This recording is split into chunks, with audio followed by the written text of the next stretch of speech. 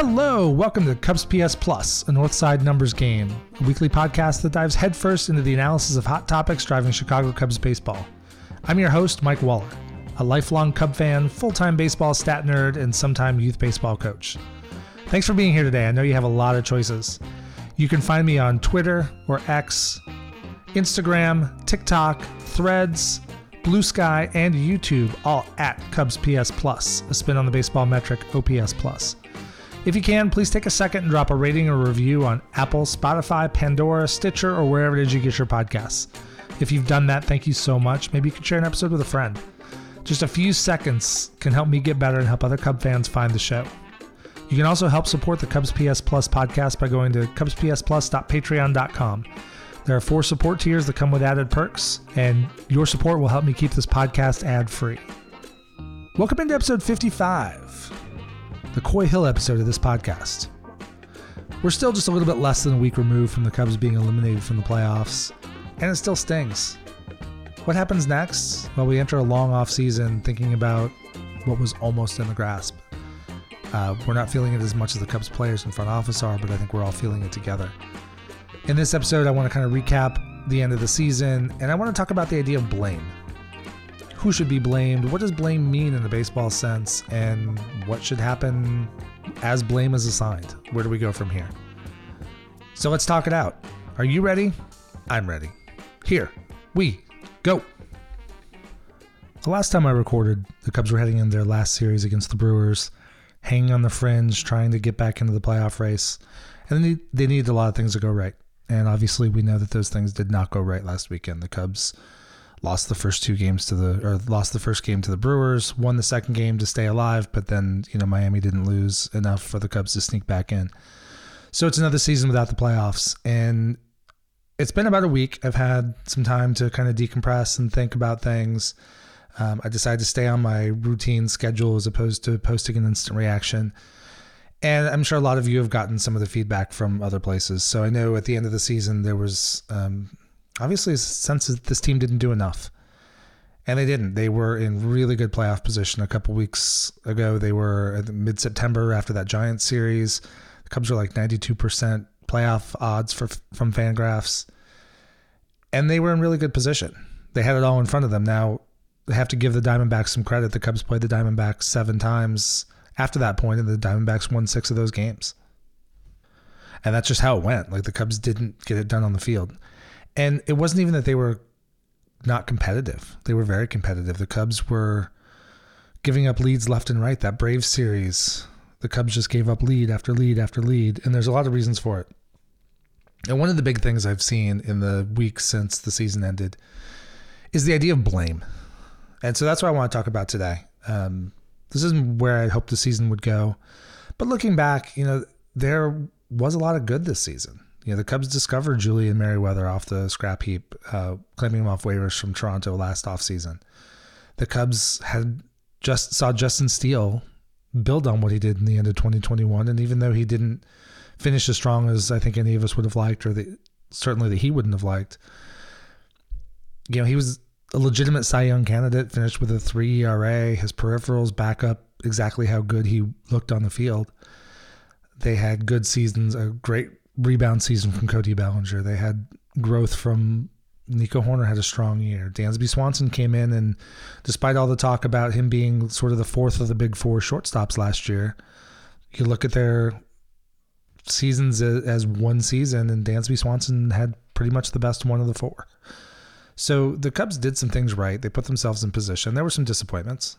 Eric Hosmer and Trey Mancini never really hit the way the Cubs thought they might. Tucker Barnhart didn't really deliver the depth that the Cubs had hoped for. Jameson Taillon was a disappointment for a good chunk of the year. Started off really slowly. Now, in the end, his second half numbers look pretty good. I think he's a guy who's very self-reflective. He's very open about his process.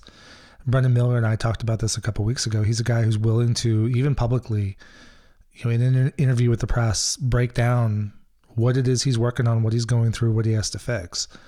And he's a guy who I think will fix some of the issues he had. He's had a mechanical flaw leading to a lot of arm side run on his 4-seam fastball, which made both his fastball and his cutter less effective this year. His slider was very good. His curveball was good. I think there's plenty of reason to think that he's going to be back to being the Jameson Taillon the Cubs expected to sign by next offseason. But that didn't help us in a season where the Cubs missed the playoffs probably by realistically 2 games. And you look back across the season, we can look at certain drops. We can look at situations in big games towards the end of the season where guys weren't driven in. We can go back to May and look at games, a bullpen that wasn't on solid footing to start the season, gave up games there. In a season of 162, they all matter. It's not quite as big on a per game basis, obviously, as like the NFL where you play 17 games. But, in the end, if you're going to play a lot of close games, you're going to be tight in the standings, you're going to be fighting for a close playoff race. Every game matters. So when it comes down to the idea of blame, I tend to look at things as, what were the reasons? I want to know why things broke down, why things failed, or on the flip side, why things succeeded. And I think when you get to the end of a season like this, it's very easy. The Cubs just missed the playoffs. The Cubs just collapsed down the stretch. And we want our pound of flesh. We want to have, whether it's a scapegoat or whatever, we want to have something or someone to point to, and that is why that didn't happen. That is why I don't get to watch Cubs playoff baseball. The reality is there's not any one thing, but let's talk through the idea of blame. The first person to get blame is always the manager. Simple. Every sport. Football, basketball, hockey, baseball. A team is perceived as underperforming, and there's an idea of blame. And that blame immediately goes to the coach because the coach makes the lineups, the coach makes the substitution decisions, the coach sets the strategy, on and on and on. And while that's true, and David Ross is still a growing manager, and I don't think it's worth getting into whether or not I think he should or shouldn't be fired. My opinion is should not, or I don't think he was bad enough to warrant being fired. But at this point, Tom Ricketts has spoken, Jed has spoken. It's very clear that unless something drastic changes from what they've said, that they're not going to fire David Ross this offseason. So spending a lot of time and energy discussing whether he should or shouldn't is just kind of wasted breath. So I'm not going to go there. But the idea of blame, it goes on the manager because it's easy. That's the front face. Also, when there's something that's disappointing, you have options. If somebody has to go, I guess let's back this up. So the idea of blame. So we can put blame on things. A particular game might be lost because a player didn't make a play in the field. I'll use the Seiya Suzuki catch against the Braves. Number one, if he makes that catch, there's no guarantee they win the game because the Cubs still have to hold the lead in the ninth, and that's something they showed that week that they were absolutely no kind of lock to do. But, so, okay, we say it's Seiya's fault in that game. Or we look at a game where maybe the Cubs lose big because a starter got ripped for 7 runs in the first 2 innings and the team just got hopelessly behind. Okay, it is that pitcher's fault the Cubs lost that game. It is Trey Mancini in May having a game, and I'm just pulling this out there, so this isn't a specific game I'm referencing, but came up multiple times with multiple guys in scoring position, went 0 for 3, did not advance runners, did not make productive outs, did not get runs in. And that's the reason why the Cubs lost that game. You can go through that over the course of 162 and place a lot of blame in a lot of places. So once you identify the blame, then the so what happens. Okay, so maybe you believe that this season is on Jed Ross. Yeah, Jed Ross, indeed, right? Jed Hoyer and David Ross. But let's say you put this season squarely on David Ross. Okay, then what? Like a player makes a bad play in the field. Say it misses that fly ball. It doesn't mean you're going to cut him. It means that's going to get addressed going forward, and that's just baseball being a game of failure. It's one thing I teach the kids I coach. I'm working with a 14U team this year, and we're struggling in some cases adjusting to the big field. The team as a whole is doing okay. We've got some talented players and some guys who are newer to the game, and certainly I've got some 14s who have already played on the big field for a year, and I've got some 13s who, were still playing 46-60 ball last spring. And it's an adjustment, but what I'm constantly stressing with the kids is baseball is a game of failure. You're not going to make every catch. the best hitters in the world fail 70% of the time. If you want to factor walks in and OBP, the best hitters in the world fail 55% of the time. It's still more than half. And it's how you deal with that failure that I think makes the difference. You see some teams, sometimes the team is just not talented. This year's Oakland A's, I couldn't begin to measure what they maybe should have won or shouldn't have won. But the roster they rolled out on opening day, they were not competing for anything. The Kansas City Royals were not competing to win anything. But you look at other teams that were competing to win, and you can get off to a bad start. And in some cases, the team sort of falls apart. The guys bicker, they're fighting over jobs. Guys kind of quit, give up on the season. That really does happen. That happens probably a little too often. With the Cubs, it hasn't. In the last 3 seasons with David Ross, the Cubs have hit rough patches, and they've always battled back. They had some real rough patches before the sell-off in 2021. They had that 11-game losing streak that really triggered the end of the old core. And they had some more struggles, obviously, once those guys were gone. But that team also still put together, I think it was an 11-game winning streak late in 2021. And the 2022 season was largely over before it started for the Cubs, given a huge amount of pitching injuries in the first half on a roster that, at its absolute best, with all the luck in the world, was probably only ever going to be maybe a touch over 500, if literally everything went right. But that team battled. He never lost that clubhouse. Those guys were better in the second half than they were in the first half. And then this year, with a team that was expected, I can't say expected. I think a lot of us, I predicted 83 wins. That's where they wound up. A lot of Cubs people looking at this closely saw potential for kind of what the Cubs were this year. But a lot of the projection systems, Fangraphs, Pacoda, Zips, a lot of those had the Cubs 76 to 80 wins, mostly centered around 77, 78 wins. So with that expectation, the Cubs got off to an okay start. They looked pretty decent in April. 14-13, they weren't running away with anything, but all right, this team can compete. Then in May, they went 10-18. And when you're then, they struggled also going into early June, culminating with that getting swept in LA by the Angels. At that point, the Cubs were, I think they were 8.5 out of first place in the division, and they were 12 under 500. It was 10 under 500. But at that point, they were kind of reeling. That would have been an easy point for a veteran team with a bunch of guys, trying to do their own thing, compete for contracts, to kind of split and have everything just kind of go off the rails. But it didn't.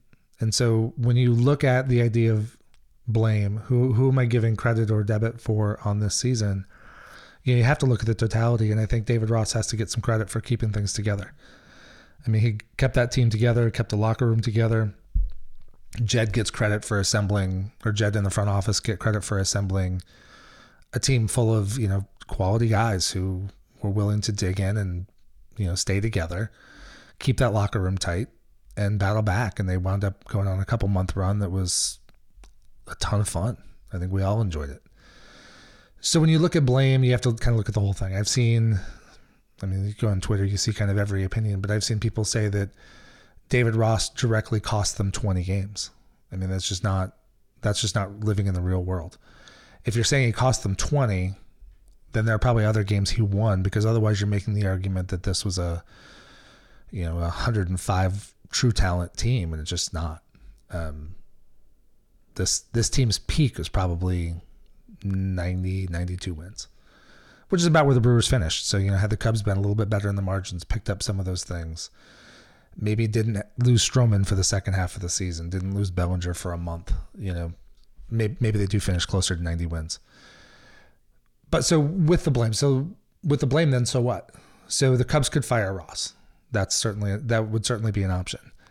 But the way front offices and teams operate today, you have the whoever's the head, and they use different titles. The Cubs have a president of baseball operations, which is Jed Hoyer, and then Carter Hawkins is the general manager.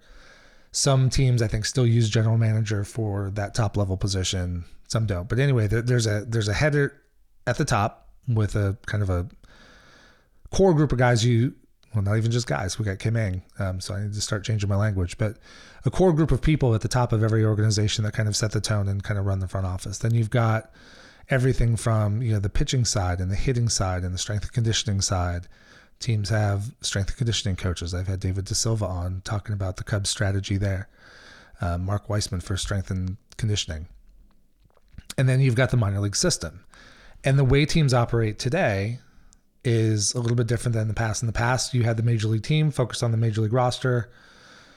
Maybe the whole organization was fixated in on some of the top prospects, but until, mid 2010s, development was kind of seen as an ancillary piece. You want to do it well, you want to have a good minor league system, but I think really you read Ben Lindbergh's book. I had him on earlier this summer talking about his book, The MVP Machine. That push in baseball development really became a huge competitive advantage for a while. And now I think it's basically table stakes. If you don't have a good player development system, you're not going to be able to compete. And so all of these things work together now. And I think most teams, their goal is to have, while everybody operates in different ways. You look at the Atlanta Braves, they have a core of young players they brought in and developed. They've locked most of them up long term. They play largely the same lineup every single day, and it works for them. The Dodgers have traditionally been heavier on pitching. They are more willing to bring in a big free agent from the outside, spend money. But whatever they do, they have a cohesive organization. And so at this point, even if Jed Hoyer decided that David Ross was not the manager, there's a framework. There's analytics team. There's baseball science. I've had Mike Son on this podcast, Cubs baseball scientist. And so David Ross is existing within that collaborative effort. So people are getting him data. Jed and Carter and David Ross talk on a regular basis.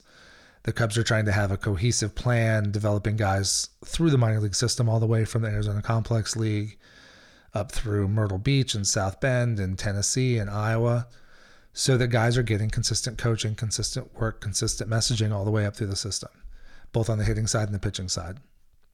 We got Craig Breslow running the pitching infrastructure for the Cubs. Tommy Hotovy's very heavily involved.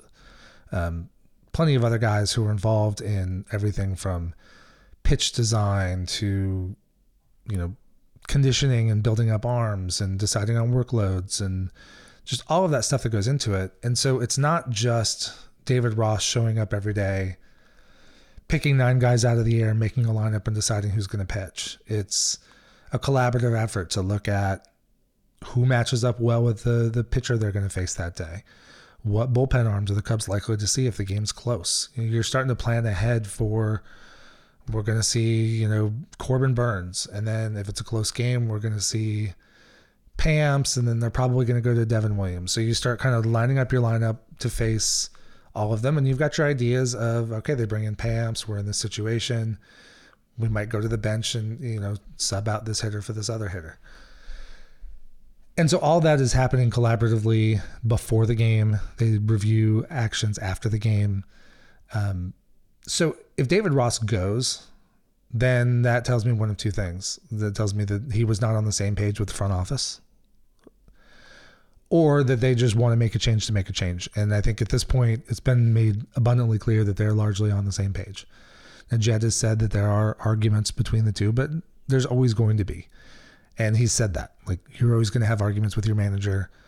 Bunting is one example. Jed doesn't like the bunting. If David Ross continues bunting too much, who knows? That could wind up getting him fired. Now, one thing to keep in mind is David Ross is under contract for 2024 with a team option for 2025. So next year might be kind of a prove-it year. It's been hard to evaluate his on-field management style for the last couple of years. Ever since the sell-off, he's had a non-competitive roster, basically.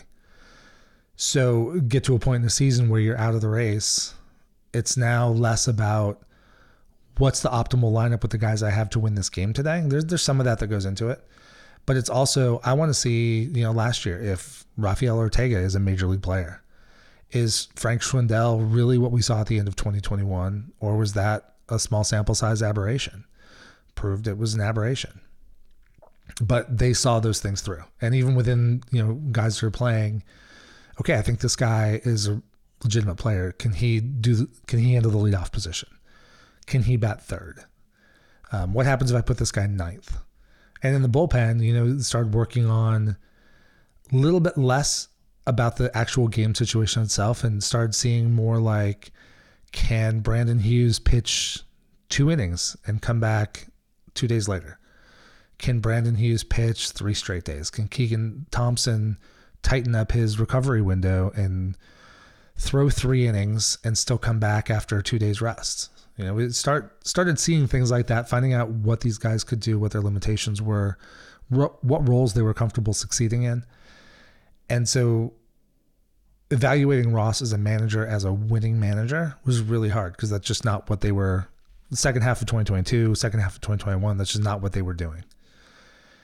So it came in this year and, some worked, some didn't. I think fans naturally kind of assume, hey, it was a win. Everything was good. Players did a great job today. Team lost. Manager sucks. There's a little bit too much of that. Managers often don't get a ton of credit for, putting in a workable lineup. Sometimes he did put in some subs, when the last week or so he had played Miles Mastrobuoni and, over the stretch of about 4 games, Mastrobuoni hit, over 400. It was just a good run. But I think there are some things that David Ross can take away and learn from this season. So the question is, what do you do with that blame? I think the blame, it's either fireable, it's not. The Cubs have decided it's not. So where from here? And I think there are going to be some things. I don't know what their internal discussions are. Outwardly, from where I sit, I want to see a little bit more balance. I think it's clear that the Cubs had a number of guys rack up career highs in plate appearances, games played, innings pitched, appearances, relief appearances, starts, things like that, which is natural growth. I mean, Justin Steele has been upping his workload every year. And I think part of the fade at the end of the season was he went over 150 innings and has never done that before. He was past his career high in innings, I think, in either late August or early September. And you look at the bullpen, and some of those guys hadn't pitched a ton. Julian Merriweather had never been in the bigs for a whole season. Mark Leiter Jr. has never made as many appearances as he made this year, not even close. Partly because he used to be a starting, kind of bounce back and forth between starting pitcher and swingman, but he had just never been in that role for a whole season. Adbert Alzolay has had a ton of injuries, and he had pitched more than he had ever pitched before, which again is growth. That's what the Cubs wanted. He came on, looked pretty good at the end of last season, and you knew the season was going to stretch him to the max, and it did. But one of the things that comes with that is figuring out when to get rest. And I think that's something that hopefully David Ross has learned some things from. Hopefully the whole Cubs organization has learned some things from. I think given the talent they had, and I'll get to Jed here in a little bit, and we'll talk about him next, but when you look at the roster that Ross was given, there are ways to try to expand the talent level you have. One thing David Ross did during that long run that the Cubs had is he stuck really hard to Mark Leiter Jr., Michael Fulmer, Julian Merriweather, and Adbert Alzolay. And that's fine to a point. It got them a lot of wins. Those guys were hot. They were pitching really, really well. They pretty much answered the call. If one of them struggled, another one would come in and pick them up. But they trusted those guys a little bit too much, leaned on them too much. And I think looking back, what probably should have happened is, after the 4th of July, Daniel Palencia is up, and he probably needed to get a few more leverage spots. Maybe they call up Luke Little earlier.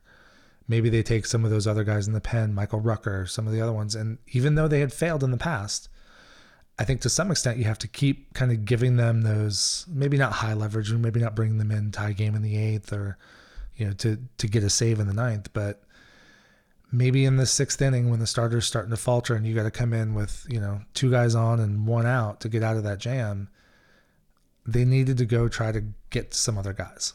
And maybe with a larger sample size, maybe nobody turns around, but the more guys go through those situations, the more they understand what it takes to get guys out, the more they learn what failed them and give them new things to focus on to improve.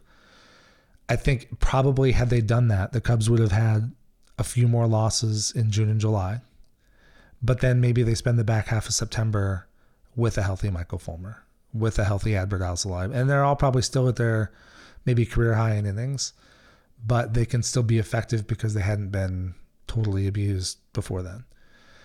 And if not, then maybe they wind up in the same spot, and maybe that is just the actual talent of the roster that the Cubs had this year.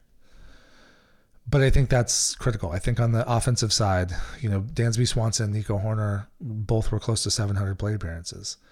I think it's pretty clear watching Dansby Swanson that he was kind of running on fumes the last week and a half, maybe the last 2 weeks. Once he came back from injury on July 22nd, he did not miss another game.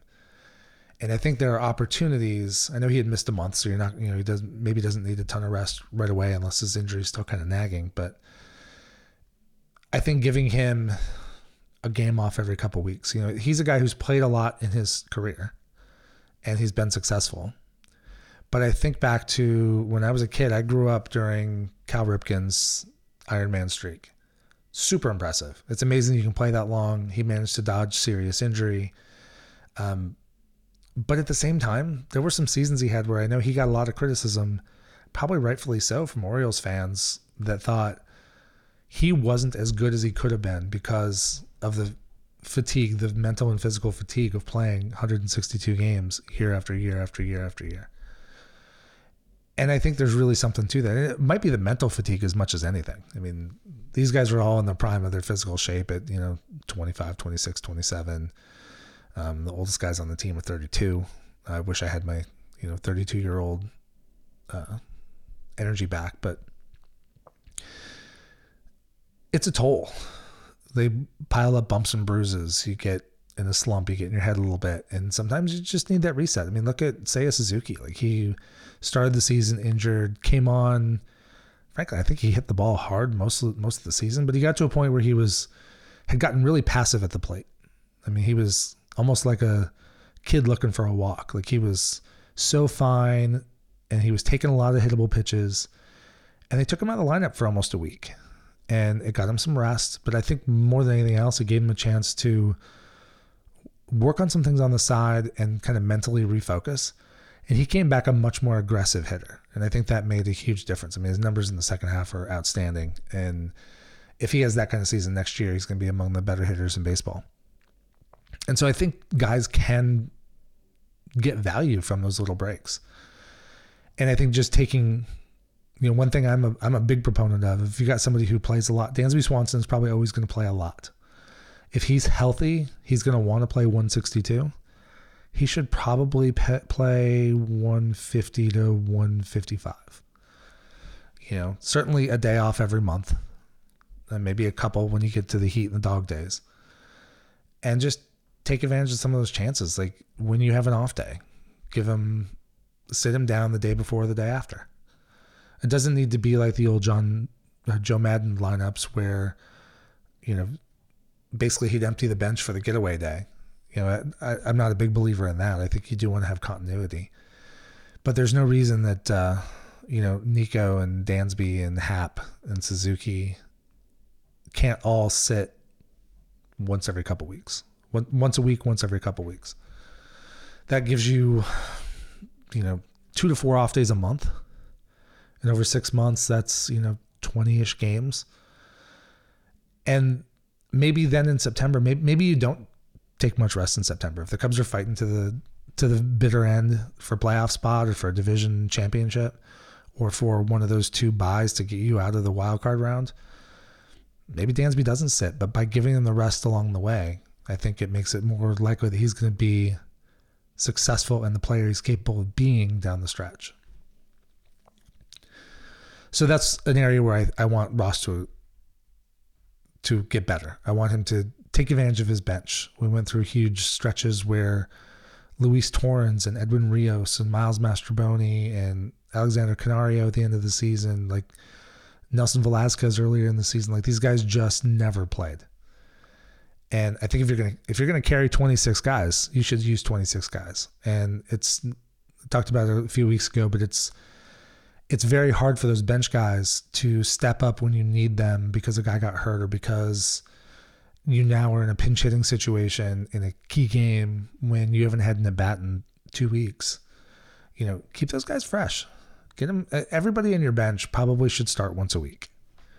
It doesn't mean that, if Miles Mastrobuoni is your 13th guy on the offensive roster and he's your utility player and he's there to bring some speed, be a defensive replacement, pinch hit on occasion, spot start, he should probably get one start in the field every week just to get reps and see pitches and do those things. Same with Patrick Wisdom. Personally, we'll talk more about roster construction. Patrick Wisdom is probably a guy that doesn't really fit on this roster going forward. I think they need a different profile player. Hopefully they can get more power in the starting lineup. But if he's on the roster, he needs to play. We did see that catcher kind of forces the issue a little bit because catchers just can't go 162. So we saw a little bit more Tucker Barnhart than we would have liked. But that's what the backup catcher is there for. So I want to see Ross play more guys, get guys more rest, be a little bit more consistent there, be willing to take a young guy and put him in a new role. We've seen that over the last season plus, but there was no pressure in doing so. If you want to see if this had been like 2022 and the Cubs were, hopelessly out of the playoffs by October or by September, then PCA and Canario probably do come up. Assuming they do come up, they're just in there to start every day. And that's really the point Ross was making with that unfortunate, playing the guys who got us here quote that was, I think it was phrased awkwardly and then taken poorly. But the point was, we're in games that matter. I can't just go plug in a rookie and let him go. And we saw that with PCA. He was finished over 14 with a few walks. He did have an RBI, a couple sacrifices, some good, some bad on the bases, some good, some bad on defense. But that's a situation where if PCA makes this roster to start next season, he's the starting center fielder opening day. He's going to get some leash. He's going to get 100 plate appearances, unless it's really, really bad. He's going to get time to adjust and play every day and make adjustments and figure out how to hit major league pitching. He's done that at every level. If you go back and look at his stats on Baseball Reference or Fangraphs, you're going to see that every time he moves up a level, he struggles for a week or two. Some guys struggle for a month. He only struggles for a week or two, 20, 25 at-bats. And then he starts turning it around. Now, there are some longer-term concerns with him. He's got a 30% strikeout rate in the minors, and that's probably to be discussed at another point. But the point is he's moved up, played, figured it out, moved up, struggled, played, and figured it out. This pennant race was just not a time to be able to just plug him in center field and let him figure it out. He was totally overmatched by fastballs. I think he was pressing. The longer that hitless streak went, the more I'm sure he's up there trying to get that first hit. But they did mix Canario in some. They should have mixed him in more. But take these young guys that are coming up through the system and get them in a little bit. Even in 2015, 2016, we started seeing Contreras and Schwarber, and Chris Bryant was a little bit different level. He came up, and if they hadn't manipulated the service time, he would have been the opening day starter in 2015. But, we saw Contreras come up for a couple weeks at a time if somebody went on the injured list, and he would play and then go back down when the regular guy came back. Kyle Schwarber was up and would play and have some success and then go back down. Ian Happ came up and went back down. That's okay. That's a fine path of development. You can develop into a good player doing that. And so as the Cubs get more of this talent to rise to the AAA level, when the big club is struggling, those guys can be some bench material. Assuming you've got the 40-man space, so they're already on the 40-man roster, bring a guy up for 2-3 weeks. Maybe he doesn't play every single day, but get him some work, see where things stand. Guy comes back from injury or the player's struggling, send him back down for more time in Iowa. And I think that's something they can really use going forward now that there's so much of their minor league system getting, really ready for showtime at the top level. But So those are the big things I want to see from Ross. You play the young kids, and he has done it some. I mean, they brought Wicks up and threw him right into the rotation in a playoff spot. They have used Javier Assad, in big spots. Maybe he hasn't had quite the role some people might have liked, but Javier Assad has been effective as a short guy out of the bullpen, as a long guy out of the bullpen, as a spot starter. It's just a talented arm they've been able to throw kind of wherever they want. They did use some Jeremiah Estrada early in the season. They did go to Daniel Palencia. I wish they'd have done a little bit more. But he hasn't shown a complete unwillingness to play young players. He just gets stuck in. I think some of this season was they were playing so many close games. I think in an ideal world, some of the losses and the wins are by bigger margins. So you're not literally playing, 1 and 2 run games to the 9th inning, like almost every day, which allows you to sub in a little bit more, but you just have to do it over the course of 162. You just have to do it. You learn things about some of the kids, maybe you're afraid that they're going to screw up, but maybe they come in and just show you something. Christopher Morel made his big splash, pinch hitting in a game where the Cubs were out of it. Or no, they were ahead that day, but the game was not in doubt. He just got to come in and hit a home run in his first major league at bat. Brandon Hughes made his debut in the same game, pitched 2 innings and struck out 5. Sometimes guys step up, and then you got to work with that and try to grow them into the role. And if you hit a point where early in the season you think you have a bullpen of 4 guys that you can trust, work hard, see if you can get a 5th guy or a 6th guy into that rotation. It's just going to make you that much deeper, that much more versatile. And it may cost you some games early in the season, but hopefully you learn from it. Guys can grow, and that makes you a better team at the end of the season. On the front office side, Jed has been pretty self-reflective. He's owned, some of the flaws this year. Some of the flaws, probably the biggest flaw for me is the roster was just not deep enough. You look down the batting order. I saw a lot of complaints all season about Ian Happ batting 3rd, and maybe he shouldn't have been batting 3rd. I don't think he's really a 3-hole hitter on a great team. And then Dansby Swanson at like 5, 6. That's not ideal. But this team also, I could reorder guys, and I probably would put Seiya in the 2-3 spot more often. Move Belly up a little bit maybe, but this offense just isn't deep enough. There's not a clear leadoff hitter. Tauchman did a fine job filling in. He was hot for a couple months. I think Ian Happ could be a good leadoff hitter. One thing that was a little odd is they put him there for a very short stretch, and Ian Happ was very good there, and they never went back to it. On a better team, if the Cubs upgrade this roster, if they bring back Bellinger and add another power bat, I'm hearing rumors of trades for Juan Soto or trades for Pete Alonso, or Shohei Ohtani is going to be out there in the free agent market. Just there are going to be potentially trades for other guys. If there's more talent on this roster, all of a sudden now you don't have to have Happ batting 3rd. You can bring in a new bat. I'm just going to assume for sake of argument that they bring back Bellinger and add, let's just say Ohtani. Everybody says it's not likely to happen, but for each individual team, it's not likely, but he's going somewhere. You suddenly add whoever. So I'll just get off Ohtani, but Soto, Ohtani, Alonso, somebody else you bring in, that guy can now hit 3rd. Maybe you've got, now that pushes Happ to the leadoff spot, Horner batting 2nd. You've got somebody else batting 3rd. You got Bellinger back at 4th. You got Seiya 5th, or maybe you slide up, got like Juan Soto or whoever 2nd, Bellinger 3rd, Seiya cleanup. And then you can space things down. Like if you get your lineup full to the point where you've got some pop, you've got somebody in there who's a real threat to hit 35, 40 home runs.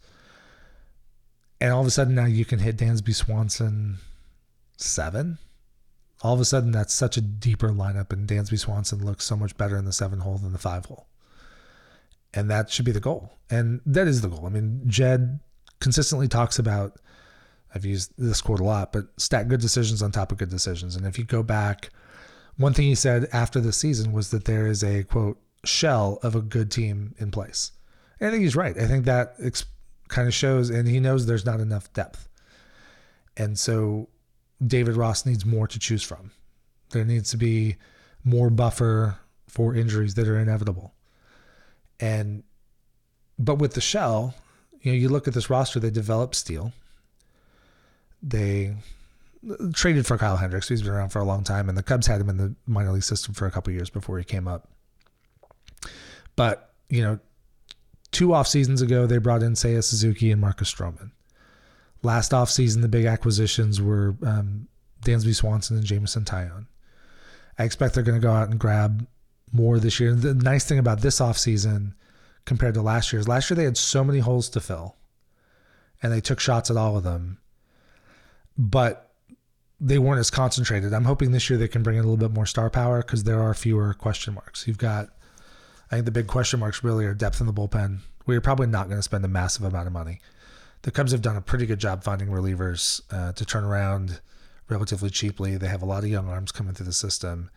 And just because guys like Luke Little looked really good at the end of the season, but just because some of those guys maybe weren't quite what we wanted them to be this year, like Palencia or Estrada, those guys are still seen as very talented arms, and they're young, and I would expect them to grow. So hopefully you can get some improvement just within. Hopefully you get Brendan Hughes back. Hopefully Keegan Thompson can recover whatever it was he lost in 2023 and get back to more of the pitcher we saw in 2022. There are some starters coming up. Caleb Killian's one who hasn't quite progressed as a starter the way people thought he might, but bullpen was always a potential path for him. Maybe that becomes something he works on and he becomes a valuable arm. So you got to make that bullpen deeper. But you look at, there's some guys they've developed. Look around the infield. You've got homegrown Nico Horner, homegrown Ian Happ. They signed Seiya Suzuki. It looks like Pete Crow Armstrong, Alexander Canario are getting pretty close to Major League ready. Maybe one of those guys plays center field. You've got the chance of Bellinger. You can keep him. Third base, is a gap. I think they have a little bit of internal option. Jed Hoyer has talked about finding one spot for Christopher Morel, and that might be the spot. I would want to see him work a lot on third base over the offseason. If they were able to make Nick Madrigal a passable third baseman, I would hope they can do the same with Christopher Morel, given his overall athleticism and his arm strength. It would certainly be nice to have his potential. He had 26 at-bats 26 at-bats. He had 26 home runs in... let me look at his numbers. He hit 26 homers and 429 plate appearances. If he's there in 107 games, if he's there all season next year, he's still, the strikeout rate's still high at 31%, but he's got that big power. And if, obviously the more power he produces, the more he hits for slug, the little bit more you can tolerate in K percentage. Now he showed some growth there too. His walk rate increased. There were clearly times where he was focused on being more selective at the plate, and he had some good at-bats where he had some really good takes and drew a walk in some big spots. So hopefully maybe he's somebody who can fill third base. So the Cubs aren't necessarily going to have to go fill every one of these spots in free agency. They could use another starter, but I assume Marcus Stroman's going to opt into his contract after the second half of injury and rough go after the All-Star break, or rough go before the All-Star break. Kyle Hendricks has a team option, so I would think the Cubs will pick that up, or not pick the option up, but potentially sign him to a new contract. So his option would be one more year at $16 million. I could see them coming to terms on maybe a 2-year deal for a little bit less per year, but getting him more total money. So if both of those guys are back, you're probably looking at, Steele, Stroman, Taillon, Hendricks, and, there could be a competition, but probably Jordan Wicks would seem to have the edge up on the 5th spot. But you would have Wicks and Assad and Wisniewski, potentially Caleb Killian, Ben Brown. I'm sure there's somebody I'm missing also competing for that 5th spot. And that's what the Cubs need. You need to go into every season with 10 potential viable starting pitcher options. And the Cubs showed that. Last year, I think they started 11 guys. Some of that was, kind of the end of the season. Guys were traded out, hurt, shut down, that kind of thing. But this year, competing to the end, they still had to start 9 different guys. And that's just the way of the world. There are times where, you need to stick in somebody for an extra day to get everybody some rest, or a guy misses a start, or somebody goes on the IL. You just can't have too much pitching. And so Jed has to make this roster deeper. And I think, but because he only has a couple spots to focus on, and some of those spots have internal options, I'm not saying he should ignore them and just, plug in Morel at third base, Mervis at first, and PCA in center field, and we're good. But because he doesn't have to fill 5 or 6 spots, whatever money he's got to spend, and nobody's committing to going over the luxury tax threshold, but that's fine. I mean, that's all negotiation ploy. They don't want the agents to know how much they're going to spend, drive up offers, blah, blah, blah. But the Cubs have shown, Tom Ricketts has shown, when the Cubs are competitive and there's a chance to win, they've almost always gone over the luxury tax threshold, except for post-2020. Again, that's the whole unfortunate, quote, biblical losses comment. But he's shown that he'll carry a payroll if the team's going to win. So the Cubs will hopefully, they've got Jason Hayward's money coming off the books. They've got some other guys that will move on. And those other guys have to be filled, so some of that will just be replacement salary. But just Jason Hayward's $23 million. That's a good chunk towards a very good player. We'll talk a lot more about what the Cubs might do, what they should go into, but I just want to talk about that idea of blame today. What comes about it, how we break it down. I would encourage, focus a little bit less on blame, focus more on reasons. And then from those reasons can be blame. If the Cubs are in the same boat next year, the season goes largely the same way.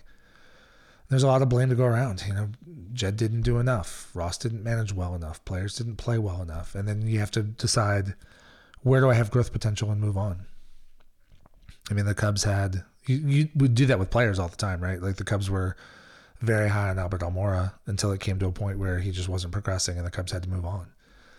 It wasn't that anybody hated anybody or were mad or, letting him go out of punishment. It's just, you got to move on and do something different.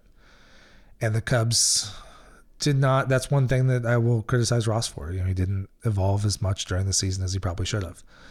Now, everything I hear from him, I hear from the organization, I hear from the team, I hear from Jed, is that David Ross loves talking about this stuff and is open to hearing other people's ideas and open to change. So I'm hoping that we see some of that next year. But, it's going to be a long off season now. We've already seen the Brewers eliminated from the playoffs, and the Marlins, who went on a big run to close the season and make the playoffs, they're both out. So we have to watch other people play in the playoffs. It's going to be Dodgers play the Diamondbacks and the Phillies play the Braves. Should be some good series. I wish the Cubs were in that mix, or I wish they would have at least had a shot in the first series to be in that mix. But that's the goal for next year, and that's what I think Jed has talked about a lot since the season ended. He's talked about wishing he didn't have as much time in October to focus on improving the team, but that they're going to get right back to work. And so we got a long off season. In the coming weeks, we'll talk a lot about who the Cubs might pursue in free agency, how much they might spend, what contracts look like. I enjoy that kind of roster breakdown type of episode, but I want to get kind of a season wrap on this one before we go. I'll have some guests coming up. Should be a good off season. I'm hoping we get some good news and have a lot to look forward to in 2024. But for now, this season was what it was. It was a season of missed chances. There's blame to go around, and I think everybody has to wear some of it. And the question is, what do you do from it? Blame doesn't always have to be a huge negative. I mean, it's a negative in the moment because there was a bad outcome, but it can also spur future growth. So I'm hopeful that the front office and basically top to bottom, from, Jed Hoyer all the way down to the minor league coaches, kind of reevaluate what happened this season, highlight what went right, highlight what went wrong, and put heads together and see what they can do to make the stuff that went wrong be better next year. That's how you improve as an organization. And that's how teams work now. That's how the Braves work, and the Dodgers work, and the Rays work, and the Orioles work. I mean, you've got to have that collaborative single mission. When the Cubs brought in Dustin Kelly last year to be the hitting coach, they had kind of had revolving hitting coaches for like 5 or 6 years, and maybe even longer than that. And the new thinking is, like they've done with Hadavi and Breslow, let's have a consistent hitting approach throughout the organization. So they brought in Dustin Kelly to kind of overhaul and, reallocated some of the hitting people to try to have more of a cohesive hitting organization. And hopefully that'll pay off. But just like with the pitching infrastructure, that they brought in Craig Breslow after the 2019 season. And obviously there was 2020, which was kind of paused everything. There was no minor league season, all that stuff. So it's taken a little bit of time to really see that development. But I think we've seen it on the pitching side. I mean, the Cubs had almost no pitching, homegrown pitching come up from 2015 to 2020. And now, I mean, just this year, we saw 8-10 guys. And we saw several last year. There were some this year that got hurt and wound up not getting a chance to come up. But I think we're seeing that in place now. So I think we're seeing the results of that. And I want to see if that can also come on the hitting side. But it's gonna lag the pitching side a little bit. So let's continue to watch that. Pay attention to the headlines. Expect there's not going to be a whole lot of news about roster stuff, unless the Cubs just start doing some 40-man roster cleanup before the World Series is over. Pretty much nothing happens until the World Series ends. 5 days after the World Series is when guys can officially become free agents. So, you know, things like Stroman picking up his contract option, or the Cubs deciding on Kyle Hendricks, that's not going to happen until after the World Series. You can't do trades until that point either. I'm pretty sure once you're eliminated, maybe you can, but I don't think you can. I don't think the Cubs can do any of those transactions really until the World Series ends. And so it's going to be a bit of a holding pattern, self-review, all that kind of stuff. And then we're going to see a flurry of activity. We're going to see, just like last year, the Cubs took a bunch of guys off their 40-man and put them through the DFA process, which puts them on waivers. And that's both an opportunity to lose guys. It's a potential to get guys through, assign them back to Iowa, still have them off the 40-man. The Cubs did that with like Mark Leiter last year. He wasn't claimed, so the Cubs were able to put him back in Iowa, and he became a big piece this year. But it's also a chance to watch everybody else's activities. So see what guys other people put on the waiver wire. Then they're going to have the Rule 5 decisions, and I haven't gotten into that yet, but we'll get into that in the coming weeks. Maybe I'll get Greg Huss back on and talk about those options like I did last year.